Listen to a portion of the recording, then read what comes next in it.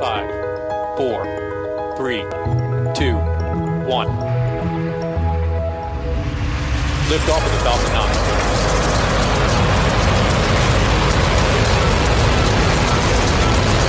Falcon 9 clear the towers. Hi, I'm Mark Boucher, and this is the SpaceQ Podcast. This episode is brought to you in part by Penguin Random House Canada. From the record-breaking astronaut and author of Endurance, Commander Scott Kelly, comes a new book. Infinite Wonder is a breathtaking collection of photos documenting Kelly's journey on the International Space Station, the vastness of space, and the unparalleled beauty of our own home planet. It includes snapshots of the astronaut's life and work on the International Space Station, from spacewalks to selfies, hurricanes, wrinkled mountains, New York City shining like a galaxy. It's on sale now. And this episode is also brought to you by the Don't Let Go Canada Coalition. For 60 years, Canada has been a space leader. We helped build the International Space Station and land astronauts on the moon. Back on Earth, we leverage our space capabilities every day to push boundaries in medicine, communications, and environmental monitoring. The clear vision and commitment of previous governments helped drive this forward, but now our country faces a decision point, and we need to act. Please visit don'tletgocanada.ca and join the campaign to help us keep innovation, jobs, and our best and brightest in Canada. The universe needs more Canada. Don't let go, Canada. My guest today is Chris Blackerby, the Chief Operating Officer of Astroscale. Astroscale has raised $102 million US to date for its business case, which is to help in the removal of orbital debris through the provision of end-of-life and active debris removal services. The company isn't going to clean all the debris that plagues us today, but it is taking steps to build a company that could be positioned to make an impact. Listen in. Welcome, Chris, to the SpaceQ Podcast. Thanks, Mark. Let's start from the beginning. The company was founded by Nobu Okada in 2013. What led Mr. Okada to found the company, and what was its goal? So Nobu was he worked at a consultancy, and he was an IT entrepreneur. So he didn't really have a background in space. His only real background was he went to space camp when he was a teenager. And when he was at space camp, he met Mamoru Mori, the first Japanese astronaut. And that kind of inspired him a bit on doing something in space. But then he shifted tracks a bit and worked on other things. But as he was meeting more people and kind of getting involved, he heard a lot about this issue of space debris, but heard a lot about it from an academic or a conceptual point of view, not really a practical solving the problem perspective. So he started the company with the intention to bring more of a entrepreneur's mindset towards solving this very difficult issue to solve of space debris. So he started the company on his own in 2013, and then he had strong connections to Japan. Of course, he's a Japanese national, but he was living in Singapore at the time. So he started to focus on Japan as the first part of his R&D office. So he opened an R&D office in Japan in 2015, and then we opened an office in the UK in 2017, and have steadily grown in terms of size of numbers of staff, in terms of international offices, and in terms of an international global workers, staff base. So the company has steadily grown over the last 5.5 years in terms of funding and people and international presence. So that's kind of a quick rundown of how the company started. And Nobu is still the CEO and founder. I came on about 1.5 years, 16 months ago as the COO. Now, is the company still headquartered in Singapore, or has that moved to Japan?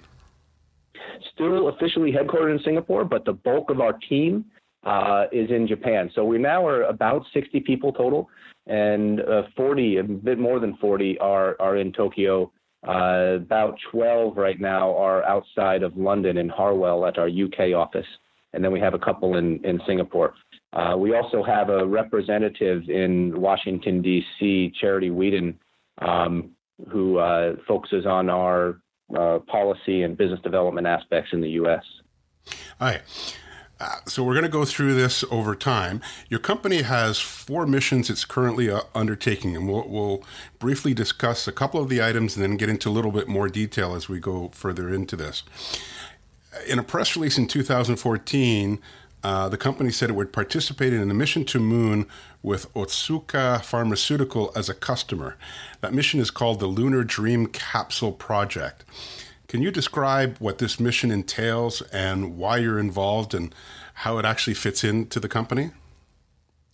So this was something that Nobu focused on early as a potential revenue line, business line, and it's focused on kind of the inspiration aspect. So working with Otsuka Pharmaceutical and sending a small capsule to the lunar surface with names written on it. So there was a focus on primarily Japan and East Asia, getting children to write their names onto a small disc and put it inside of this capsule, which is shaped like kind of a soda can, so to speak. There's a famous Japanese drink called Pocari Sweat, and that's going to be in this can. So that's more focused on kind of the inspirational aspect, getting kids to think about the moon and about space, how it connects to what our larger goal is, and that's our larger goal of space debris remediation. It doesn't have a direct connection, but the way we like to say it is that kids can put it up there, and then we need to clear up a path, basically, to go. So there's no debris there. We want to get kids to be able to go up to the moon and be able to see it and pick it up in the future. So there's that kind of reach of a connection to that. But that was one of the first things that Nobu focused on when he started. So it doesn't have a direct connection to our space debris removal aspect of it, but it is one of our smaller missions that we're still focusing on and hoping to launch in the next couple of years. All right. And your second mission was the IDEA OSG-1 microsatellite, which was to have been an in situ debris environment analysis mission to monitor debris. The satellite was launched last November, but it was lost when the Russian rocket failed. How serious a setback was that, and are you going to be replacing this capability?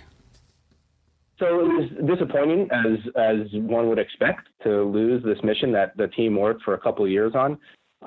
As you mentioned, Mark, it was going to be monitoring sub-millimeter debris in low Earth orbit. It was a really cool concept. It was going to have these space debris monitors on these panels, and then as small debris would pierce the panel, we'd be able to tell the size, the speed, the location of the debris, and get a better in situ understanding of the debris field, the micro debris field in LEO.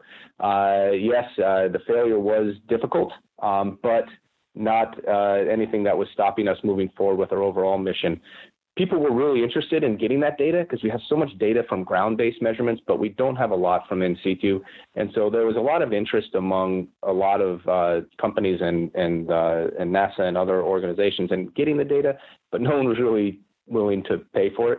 So from a business case, it wasn't really going to be a huge revenue stream for us. So as far as a loss, it was a very disappointing loss. It was hard to see it happen like that. But from our overall business perspective, we were able to dust ourselves off and move forward onto our next mission. And it really gave us a good appreciation for what it takes to build a satellite, to go through the policy aspects of it and the regulatory aspects of it, understand the supply chain a little bit better. So as a learning experience, it was very successful, despite the disappointment and the failure of the rocket. As far as doing the mission again, because of the lack of a real revenue stream or business case for the debris monitoring in that sense, we are choosing not to run it back right now. We'll keep it in mind as a potential supplement to a future mission, or maybe do it again in the future if there's stronger interest becomes apparent. But for the time being, we're putting that one on the back shelf a bit. All right. So let's focus on your current missions. You have one that's called the End of Life Service by Astroscale Demonstration, or ELSA-D. Could you describe it and what's its purpose? So ELSA-D is going to be demonstrating our technology for debris capture. And it's going to be just demonstrating the capture as a semi-cooperative. So what the mission's going to do, it's going to have a target satellite, a small target satellite, 15 to 20 kilograms, attached to a larger chaser satellite, which is about 160 kilograms. They're going to be connected upon launch. And when they launch, they'll go up to an orbit between 500 or 600 is what we're aiming for, kilometers. And once in orbit, they're going to separate. And they're going to separate several times, and then the chaser will track and connect to the target in doing different iterations, different aspects of connecting. So the first time when they separate, the target will remain stable, and then the chaser will attach to it. It's going to attach with a magnet. On the target will be a plate that has a ferromagnetic material on the surface. On the chaser will be an arm, an extendable arm, not a robotic arm, just an extendable kind of arm that goes out with a magnet at the end of that arm. So it will use that magnet to attach to the ferrous material, and that's how the chaser and target will connect. The first time they'll do it, the target will remain stable. The second time, the target will tumble. A tumble will be instituted, and the chaser will synchronize the motions of the target and then attach and stabilize. And the third time, the target will get lost. So it'll separate far enough away where the chaser has to find the target. And so we'll track, find the target, and then once they've demonstrated those capabilities, we'll pacify and go into a lower orbit and then burn up in the atmosphere, degrade naturally at an orbit likely below station. So basically, we're going to be demonstrating capabilities that we think customers, primarily commercial customers, would want to use for debris removal in the future. So that's what we're trying to do with ELSA-D, which we'll be launching in the early 2020 timeframe. Now, when discussing the third part of that program, are you concerned at all about because you're going to be separating at such a distance and you're going to have the chaser go after the target, and even with the second option, the tumbling, are you concerned at all that you actually might hit something else out there and actually create more debris? Yeah, well, that's always a concern, and that's something that we're acutely aware of. But we think that we're taking the necessary steps in order to make sure that doesn't happen. But yeah, of course, this is an incredibly challenging mission. It's going to be one of the more challenging and difficult missions that you can think of, especially done by a small startup company. But we're assembling a team that is, again, very aware of this as a concern and is doing everything we can to make sure that we protect against that. So obviously, we don't want to create any more debris, and so we're working on the guidance, navigation, control, the proximity operations technologies to make sure that doesn't happen. We'll be doing it in an orbit that's low enough that it will degrade naturally within 25 years, but that's still not something that we want to even consider happening. So I can only say that, yes, we recognize that it's a concern, and we're going through the steps to make sure that we don't have to deal with that. So we're gonna be successful. Now, do the two satellites have some sort of, because you said that it's in an orbit that's going to decay within 25 years, but are there any active propulsion or deorbit technologies on the satellites to bring them down sooner? Well, certainly the chaser satellite has propulsion. Right. So we're have chemical propellant on the chaser satellite. So the idea is that they would both be attached together in deorbit. So would deorbit together using the propulsive capabilities of the chaser. The target does not. So yeah, it does on the chaser though. Now, in discussing this demonstration mission, you talked about the magnets and plates. Is this something that can be used with existing debris, or is this strictly being designed for future debris? So we're pretty much testing the capabilities that we'll be testing on this one are going to be the GNC capabilities, the guidance, navigation, control, the capture capability, and then the deorbit capability.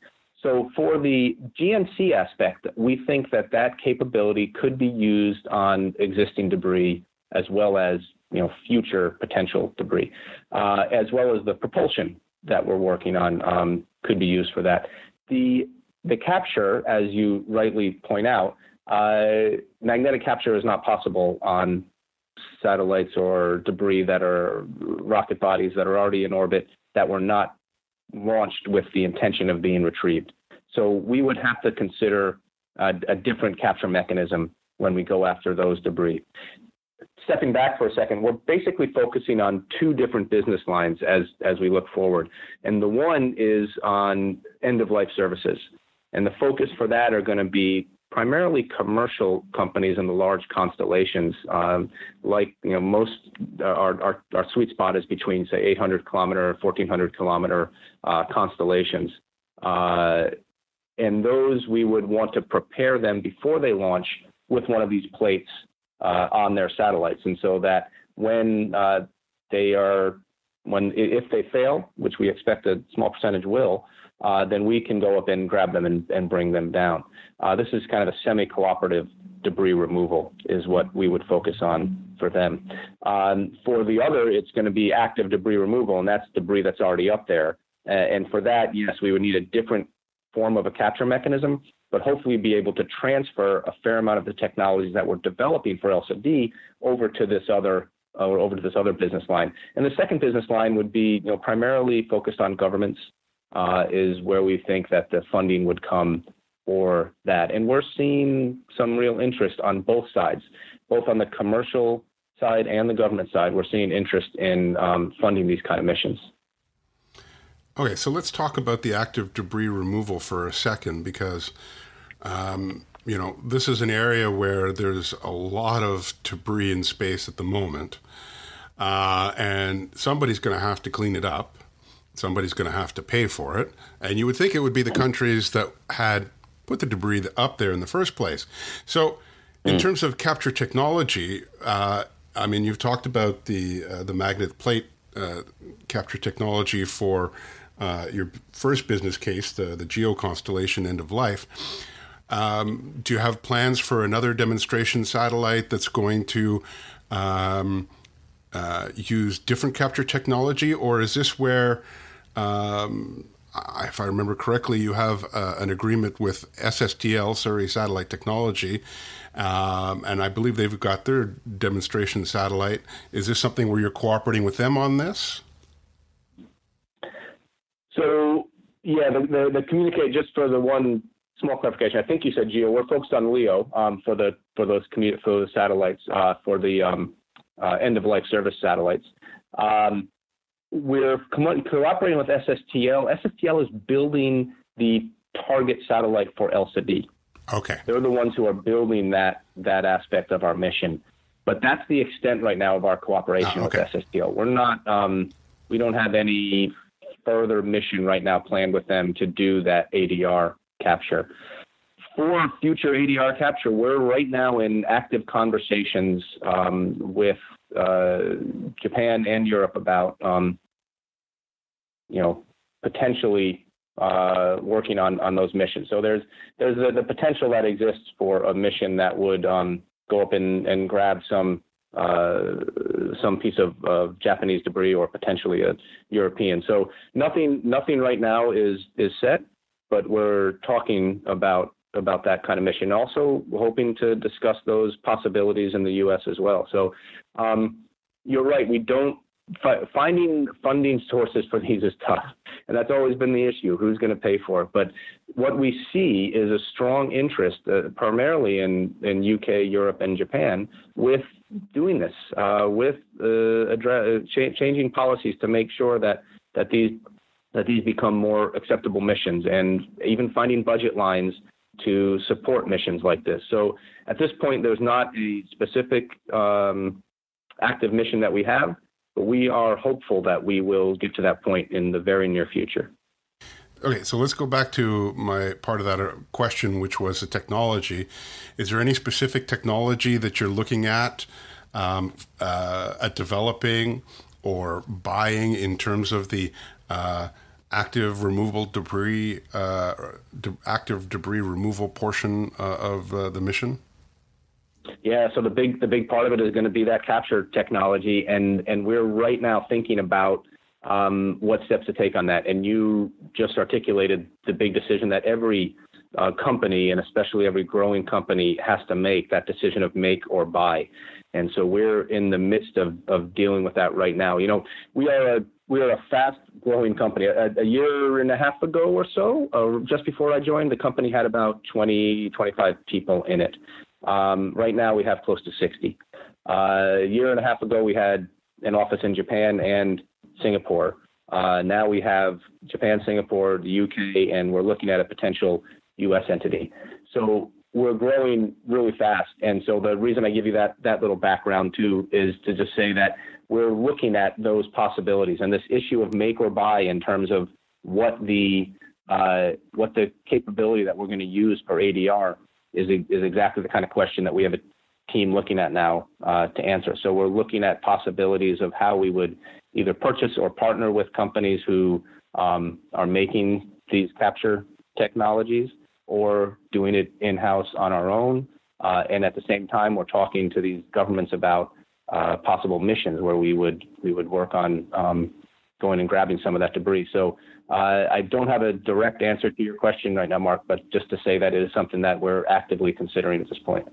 Now, for me, this is where it gets even more interesting, in that raising funds is not easy for any business. Raising funds in the space sector is very difficult, and for startups even more so, even though it's been shown, especially in the last 5 years, that the investment community is definitely looking at space and making investments. So you've raised $102 million to date. To me, that would suggest that you've made your case to investors that there's a market for debris removal. Who do you foresee as your initial customers? So yes, we have made that case, and we have investors, all Japanese investors, who are extremely supportive of it and recognize that there is a case. As our initial customers, we see in the commercial customers who will be launching these large constellations are going to be customers, and we see the government as customers. In terms of getting the funding for that, what we need to do is prove our technical capability, and we need to continue to prove that there is that business case out there. So we are certainly reliant on the success of those large constellations, and we're going to be reliant on government incentives or government initiatives to go out and fund these kind of missions. We see both of these happening. You know well, and probably most of your listeners know well, that the whole environment around the space business is changing rapidly. And with lower cost launch and lower cost satellite development, we're only going to see more and more of a population in orbit and more of a potential risk for debris. So we are of the firm belief that the market is going to be there. And we are at the front edge of it. We'd also recognize that. But this is happening, and we see it happening just in terms of other companies who are now talking about doing this. For the last 3 to 4 years since Nobu started the company, we've basically been the only one talking about a specific business on debris removal. But now we see more companies out there that are recognizing that this is going to happen, and they're ready to get in on this. So we see customers both on the commercial side for the constellations and on the government side.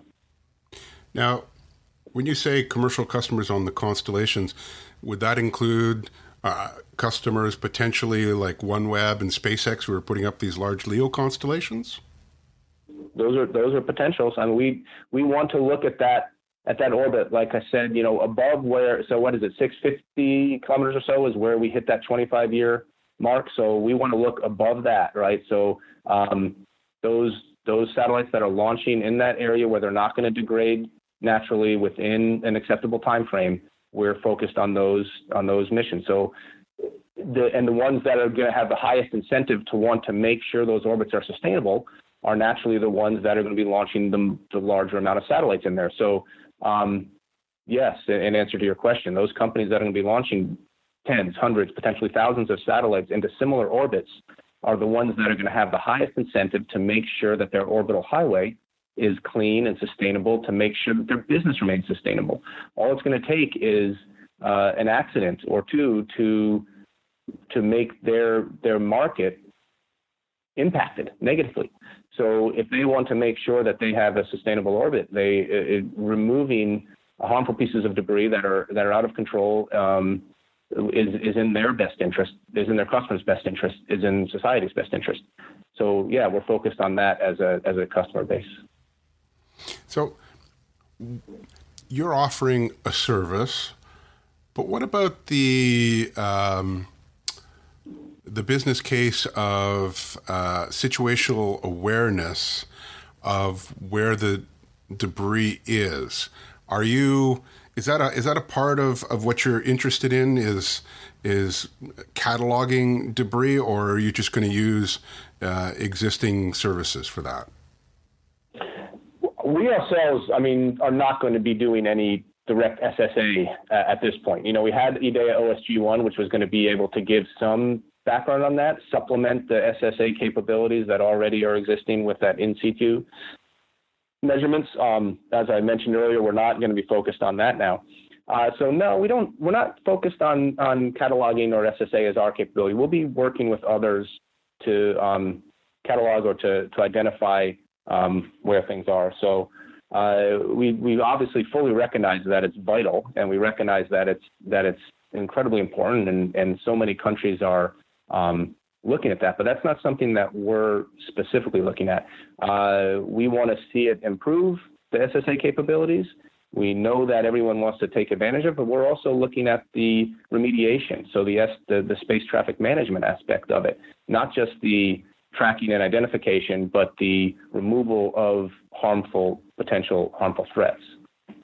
Now, obviously, your investors are going to want a return on their investment, and they generally want a good return on their investment. So in terms of revenue, how big do you think the market is for your type of services? Well, it's people who are paid to do these analysis have done so, and there's been, as Technavio came out, I think $2.7 billion in the next 15 years in measurement and space traffic management in terms of a potential market.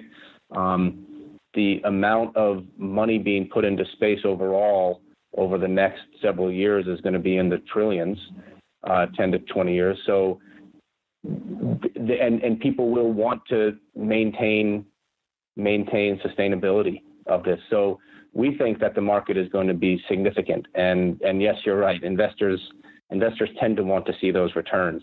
And so, yeah, they're confident that there's going to be returns, as are we. It's still a bit, obviously, as I said earlier, it's highly dependent on the success of new space, and we recognize that. But we're confident that new space is going to be successful, but that there's, of course, going to be some failures in some of these that launch up there, and so that we want to be the ones to make sure that we maintain that sustainability of that orbital highway. Space services from space are only going to get more prevalent and more important. And so as they get more prevalent and more important, there's going to be more assets. There's going to be more satellites launched. And all of this leads to the potential for more debris. So there has to be some third party that is able to go up and make sure that these orbits remain sustainable for our future and for our kids' future. So we see that the market for this is only going to grow. Now, all your investors are based in Japan. Are you looking at more investment down the road, and are you open or seeking investors outside of Japan? We've had conversations. We're not actively really looking right now for a large, significant new round. This has been our fourth round. So we're always open, but right now we're focused on developing the technology and finding the revenue stream is now the focus of the company overall from a business perspective. And the ELSA-D twin, or satellites, I should say, the larger and the smaller one, are they still scheduled to launch in early 2020? Yes, that's correct. We announced recently that we're going to be launching with Soyuz in the early 2020 timeframe. That's correct. All right. And so can you tell me a little bit about your relationship with JAXA, or the Japanese or Japan Aerospace Exploration Agency? Yeah, we have a very good relationship with JAXA. And right now we have an agreement with them. They're providing some assistance and some research. We're able to use some of their testing capabilities. So they're very interested in debris removal. They had a mission using their HTV a couple of years ago called KITE, which was testing an electrodynamic tether to remove debris. So they're continuing to think about how to take care of this debris issue overall. So they've been a strong supporter, and we're strongly connected to them and appreciative of their support so far. And are there any policy or regulatory issues that you're having to deal with? Yeah. So when we talk about this, we say it's basically a three-pronged problem. All of these issues impacting the other. There's the technology problem, which is what we've talked about. How do we solve the technology for robotic capture in space? There's the business case problem, which we've been talking about. How do we identify business and people to pay for this? And then there's the policy problem, which you just mentioned. So all three of those are interlapping on each other, and where different issues in each box connect to ones in the other. So on the policy problem, certainly it's an issue that we're acutely aware of, and we're participating in many of the discussions focused on addressing this policy. So I'm based in Tokyo, as I said. I'm in Washington, D.C. right now to attend a meeting of CONFERS, which is a group that's looking at developing standards for in-orbit servicing. And so we're a member of that group.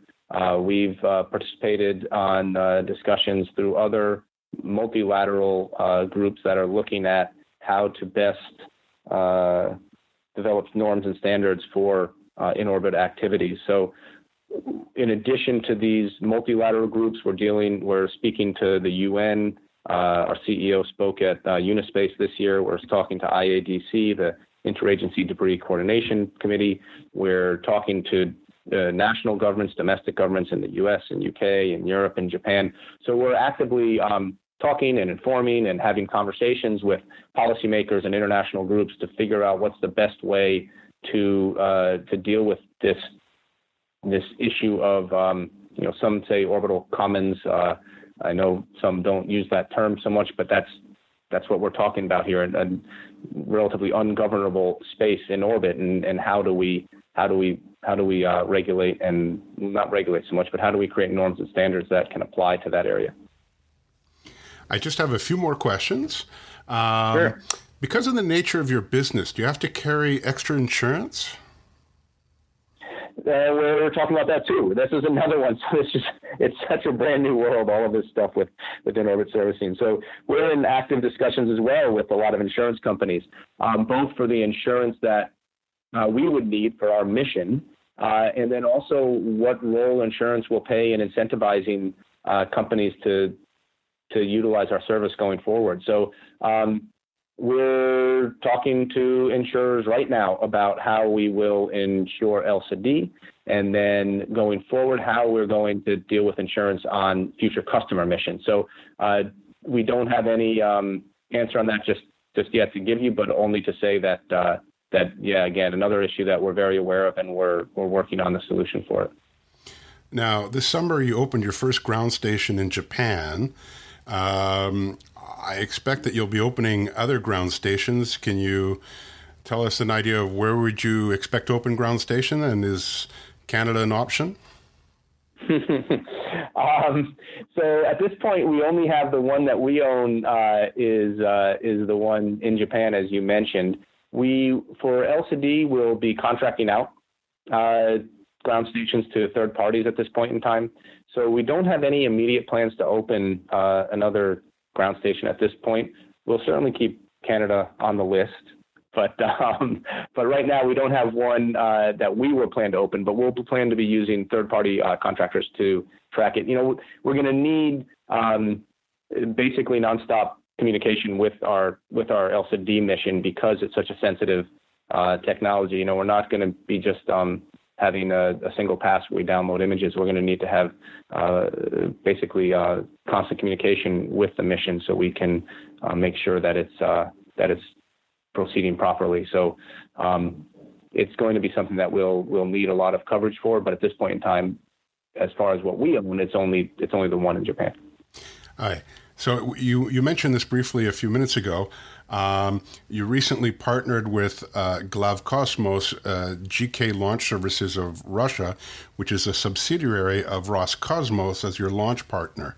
Why them, and will you be partnering with other launch service providers? So why them? They're reliable, obviously, generally. So they're reliable. They're reasonable in terms of cost. So they're a good partner to work with. So that's the reason that we are launching with them with LCD. Going forward, we're certainly keeping our options open. We'll continue to look for rideshare opportunities as they exist. One of the possibilities that we talk about when we deal with the commercial companies is joining the customer that we're working with on their launch, whichever that may be. So if they launch replacement missions to replace satellites in their orbit, then maybe we'd hitch a ride on their launch vehicle and remove the failed satellite when they go and fill in with their replacement is a possibility. So we're looking at those kind of ride share opportunities, and we're also talking to the on-demand launchers as they come onto the scene more prevalently. We'll be looking at them as the possibility to launch on demand. So near term, we're going with GK and the Soyuz, but long term, we're keeping various options open. Now, I forgot to ask this earlier, but in terms of, you've got your LCD chaser, which is weighing in at approximately 160 kilograms. In the future, are the actual chasers going to be in that same weight range? I'd say that the initial answer is around that we think. We're hoping to be developing ELSAs in a mass production. Mass production is maybe, you're thinking too much for mass production, but at least in the tens to, hundreds of ELSA missions. So as we do that, we hope to find efficiencies in production, efficiencies in cost, and we're certainly going to get better at developing and producing these. So it's possible that it could get smaller. Of course, we might need to scale up as we focus on larger missions. The ELSA mission is going to be focused on satellites in the 150 to 400 kilogram range in terms of the customer satellite that we'd be going after. So as we're looking at grabbing, 1 2 ton and larger upper stages or other large satellites, then of course we'd have to scale up the bus that we're using. So if we're talking about the commercial large constellations, then yeah, probably around that size of ELSA. As we go for larger missions, probably bigger, probably larger. Yeah, I just asked that question because it then, depending on the size of your payload or the spacecraft, if it's a smaller spacecraft, then you certainly have a lot of these new small sat launch providers that are coming on service, like Rocket Lab and then eventually Vector Space and other ones. Yeah, and all of those we could do. I mean, Rocket Lab is about 150 capacity. The Virgin Orbit is about 300 or so, last I saw. So they're all around that area where we should be able to get one or potentially two on there, depending on how we can, again, make some efficiencies in the production. And it gives you flexibility in your launch schedule to some extent because A lot of these new launch providers want to be able to provide launch services within, 3 months of signing a contract, 3 to 6 months type time frame. Yeah, and that would be great for us. I mean, we have to think about our strategy on how we do that. But an on-demand launch, if a customer says, we just had a satellite fail, we need you to get up there as soon as you can. We have two options. Either we keep the missions in orbit and then just do an orbit change and go up and grab it from a certain orbit just below it, or we launch and go up there and get it. And if it's the latter, then certainly an on-demand launch using one of these new providers is going to be something that we definitely would utilize. Now, so I take it then you would have, let's call it spares ready to go if a customer phones you and says, hey, we need this service right away? That's the idea. Yeah. That's the idea. We'd want to, again, I use the term mass production, and that I know is generally for much larger production numbers, but, for our small satellite mass production in the tens to hundreds, we'd want to have spares ready to go and either on the factory floor ready to be launched or up to, or already in orbit where we could go up and grab. So yes, that's correct. All right. So my last question has nothing to do with what we've been talking about. It's the question I try to ask all my listeners, and it's what books, fiction, nonfiction, related to space, not related to space, that are you reading right now that you might want to share with our audience? What am I reading right now? Well, so not related to space. I'm actually reading Lincoln, the book a friend just gave me. I hadn't seen the movie, so I'm reading about Abraham Lincoln and the kind of the way he worked together with people who were rivals, bringing them into his team and making sure that there was good communication. I think it's a great lesson for any company to make sure you hear all aspects of an issue, even ones you might not agree with. So to really get a clear view as to how to solve a problem, it's a great book. So I'm sure if you've I know it's American, we're on this Canadian podcast, but I assume you guys can read that one as well. So it's a really good one. Well, it's an international podcast. Yeah, okay. It is an international podcast. That's right. That's a great book, great lessons on management and leadership. I'm not reading a space one right now. Well, but I have to say that you're what you just mentioned, Lincoln's book, and the reason, some of the lessons in it, the reasons. Hey, that's exactly why I asked the question, because people are always looking for insights.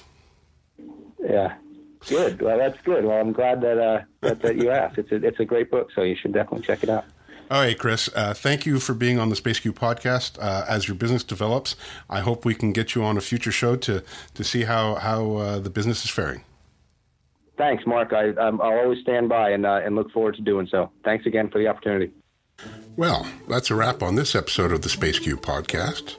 If you like this show, please support us on Patreon. The address is patreon.com/SpaceQ. We really appreciate feedback, and to help us, we ask you consider to write a review on Apple Podcast or Google Play Music if you're so inclined. If you have any comments on this episode, you can email me at podcast@spaceq.ca, or you can post them on our website at spaceq.ca, where you'll find an archive of each episode. If you send me a comment by email, I'll write back to you as soon as I can. On Twitter, you can follow us at Canada in Space, and if you use Facebook, you can find all our articles and links to the podcast on our page, The SpaceQ. If you like the show, please subscribe to us through your favorite podcast app.